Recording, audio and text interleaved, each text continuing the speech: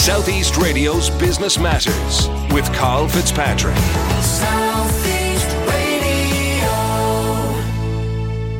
Now let's meet our first guest, Patrick Liddy from Utility AR. Patrick is embracing augmented reality in his business through its use of smart glasses. Patrick, before we discuss the world of augmented reality, I'd like to get an insight into your own career.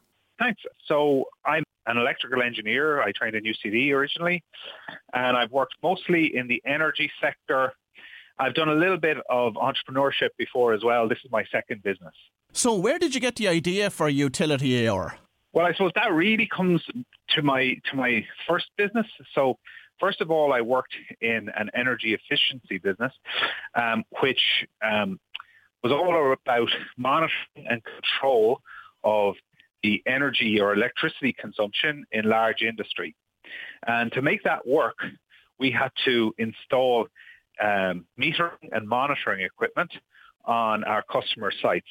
And I felt the pain related to that, whereby when you send a guy to a factory, you need him to install a piece of equipment. Sometimes he encounters issues, and that meant a second person would have to go to the site, or the job just didn't get done that day. And that was very costly and time-consuming. Then also, when he went to site, he'd have to follow a procedure to get the work done. So with that pain that I felt, and when I encountered augmented reality, I went, wow, this is the solution. This is exactly what we need to solve that problem. So talk to me about Utility AR and how it solves that problem. Sure. So Utility AR is a software company. We build solutions that run on augmented reality and smart glasses, and I'll explain what they are in a minute.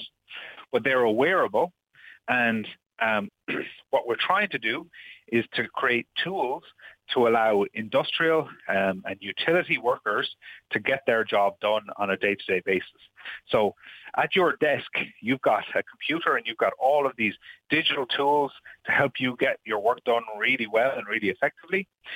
The guy who works with his hands in the field doesn't have access to the same number of tools. And what we're trying to do is create them, except have them optimized to run on augmented reality smart glasses, so that it's a better form factor for him to get his work done. So how does the technology actually work, Patrick? Augmented reality glasses are very different from virtual reality glasses. What they are is they're transparent glass glasses. Think of a pair of safety goggles. And what happens is you can see digital information projected on the glass. So just the same as wearing safety glasses, they're not impairing your vision. You can see the real world, but you can also see digital information projected on the glass at the same time as you're seeing the real world. And that could be relevant information because the glasses also have a forward-facing camera. And that means that they can recognize what it is that you're looking at and make the information that they show you on the glass contextually relevant. Or you could do a video call from the glasses, and your colleague who's elsewhere in the world sitting at their computer can see what you're seeing from the forward-facing camera on your glasses, and he can talk to you through the glasses, and he can even draw on your vision so he can highlight, you see that handle there, will you turn it clockwise? What other sectors are you looking at exploring in relation to this technology? Sure. So I suppose within the manufacturing sector, there's lots of parts of the organization within it. So right now we work on the manufacturing floor, but also we work with the utilities and the maintenance team who are maintaining the equipment and making sure everything works as it should. We work with utilities, so your ESBs and Bord Gáis, because they've got workers who are a man in a van going to somewhere relatively remote, and we need to be able to help those people to get their job done. And then ultimately, we're targeting globally, so those sorts of organizations. But what I'd say is augmented reality glasses, we expect to be used in all sectors in the future. So that is to say, they will become the mobile phone of the future, and everyone will be using them. And I suppose many will say that they're surprised at how slow both virtual and augmented reality have been at going mainstream. What do you think the reason for that has been? That's a good question. So you might look at your phone or your tablet and say, well, it's obvious and it came overnight. But the reality is the iPad had been invented 20 years before. In fact, Apple nearly went bust with their earlier version of the Newton, as it was called, right? So the form factor that is a touch display, it existed for a long time before it became ubiquitous and the norm. The same applies to augmented reality glasses.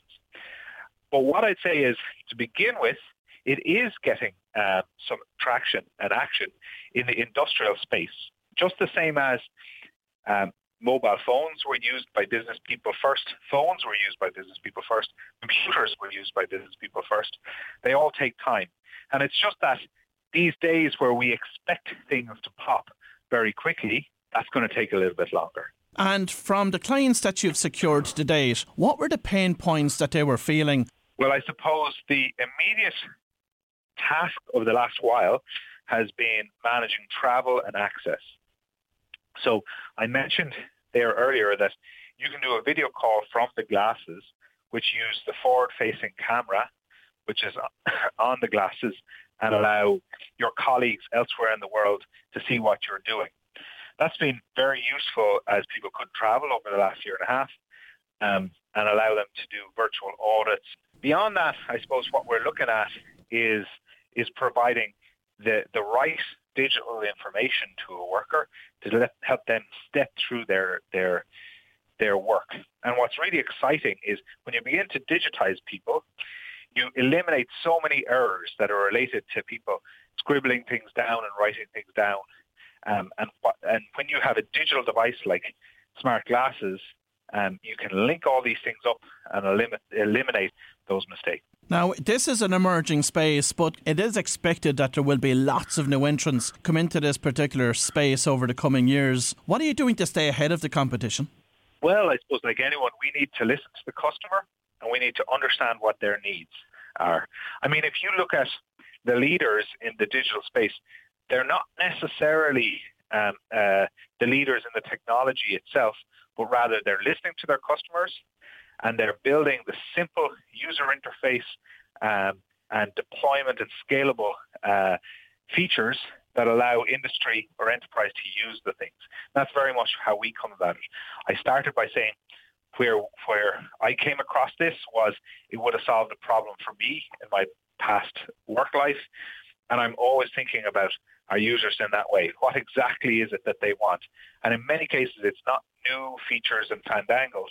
Rather, it's just taking this exciting technology and making it more down to earth and more usable by them. So will product expansion be key to growing the business further? And if so, have you any new products in mind? I suppose we're always listening to opportunities. I think we're just launching a new product which relates specifically to logistics and helping workers find their way around complicated warehouses. If you look around the country, more and more storage is being built all the time. That's just the nature of how business has changed, and we need to respond to that. Also, companies,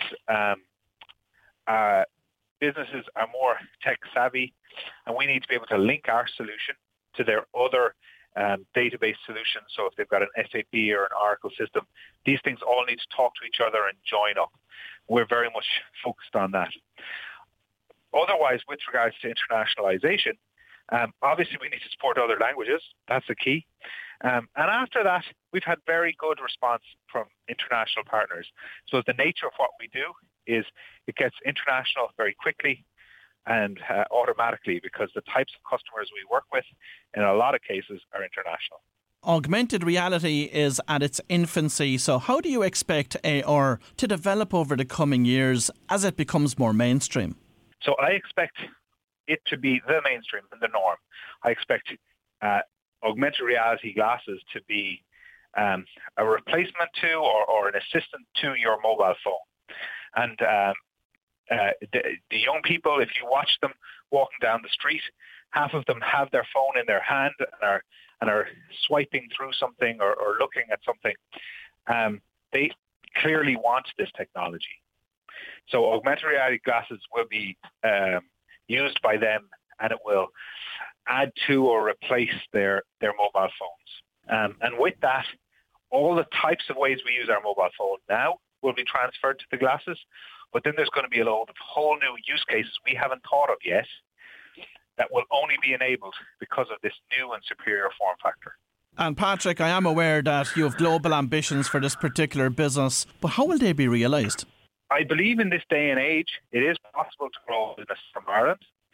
However, we will have to have international presence from the sales and from the product delivery point of view.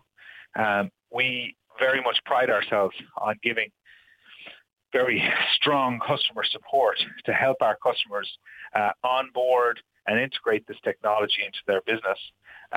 So we'll have to work with international partners, and that could be hiring staff internationally, but in many cases what it'll be is working with consultants and other businesses in other parts of the world who will help our customers integrate the technology in their business. And Patrick, finally, if anyone listening this morning is interested in developing a new technology business in the world of augmented reality, what advice have you got for them? Gosh, I don't have a singular piece of advice. What I would say to them is the trade-off in augmented reality and smart glasses is the now and the future. So in many cases, augmented reality glasses are there and are appropriate. So in industrial applications, they're ready to go. However, in other cases, they're completely futuristic and not there yet. So if you're talking about walking down the main street of any town in Ireland, well then they're not there yet. The glasses are not appropriate and suitable for people to wear. Now that's not to say there's not business opportunities there, but the way you would structure and cost your business and how you would set it up is very different in those two scenarios. So think a little bit about how far away from adoption are you of the variant on augmented reality that you're going for, and make sure that you're funded appropriately and set up appropriately for that. Well, if you've just tuned in, that was Patrick Liddy from Utility AR, and we wish him every success with going global. Southeast Radio's Business Matters with Carl Fitzpatrick.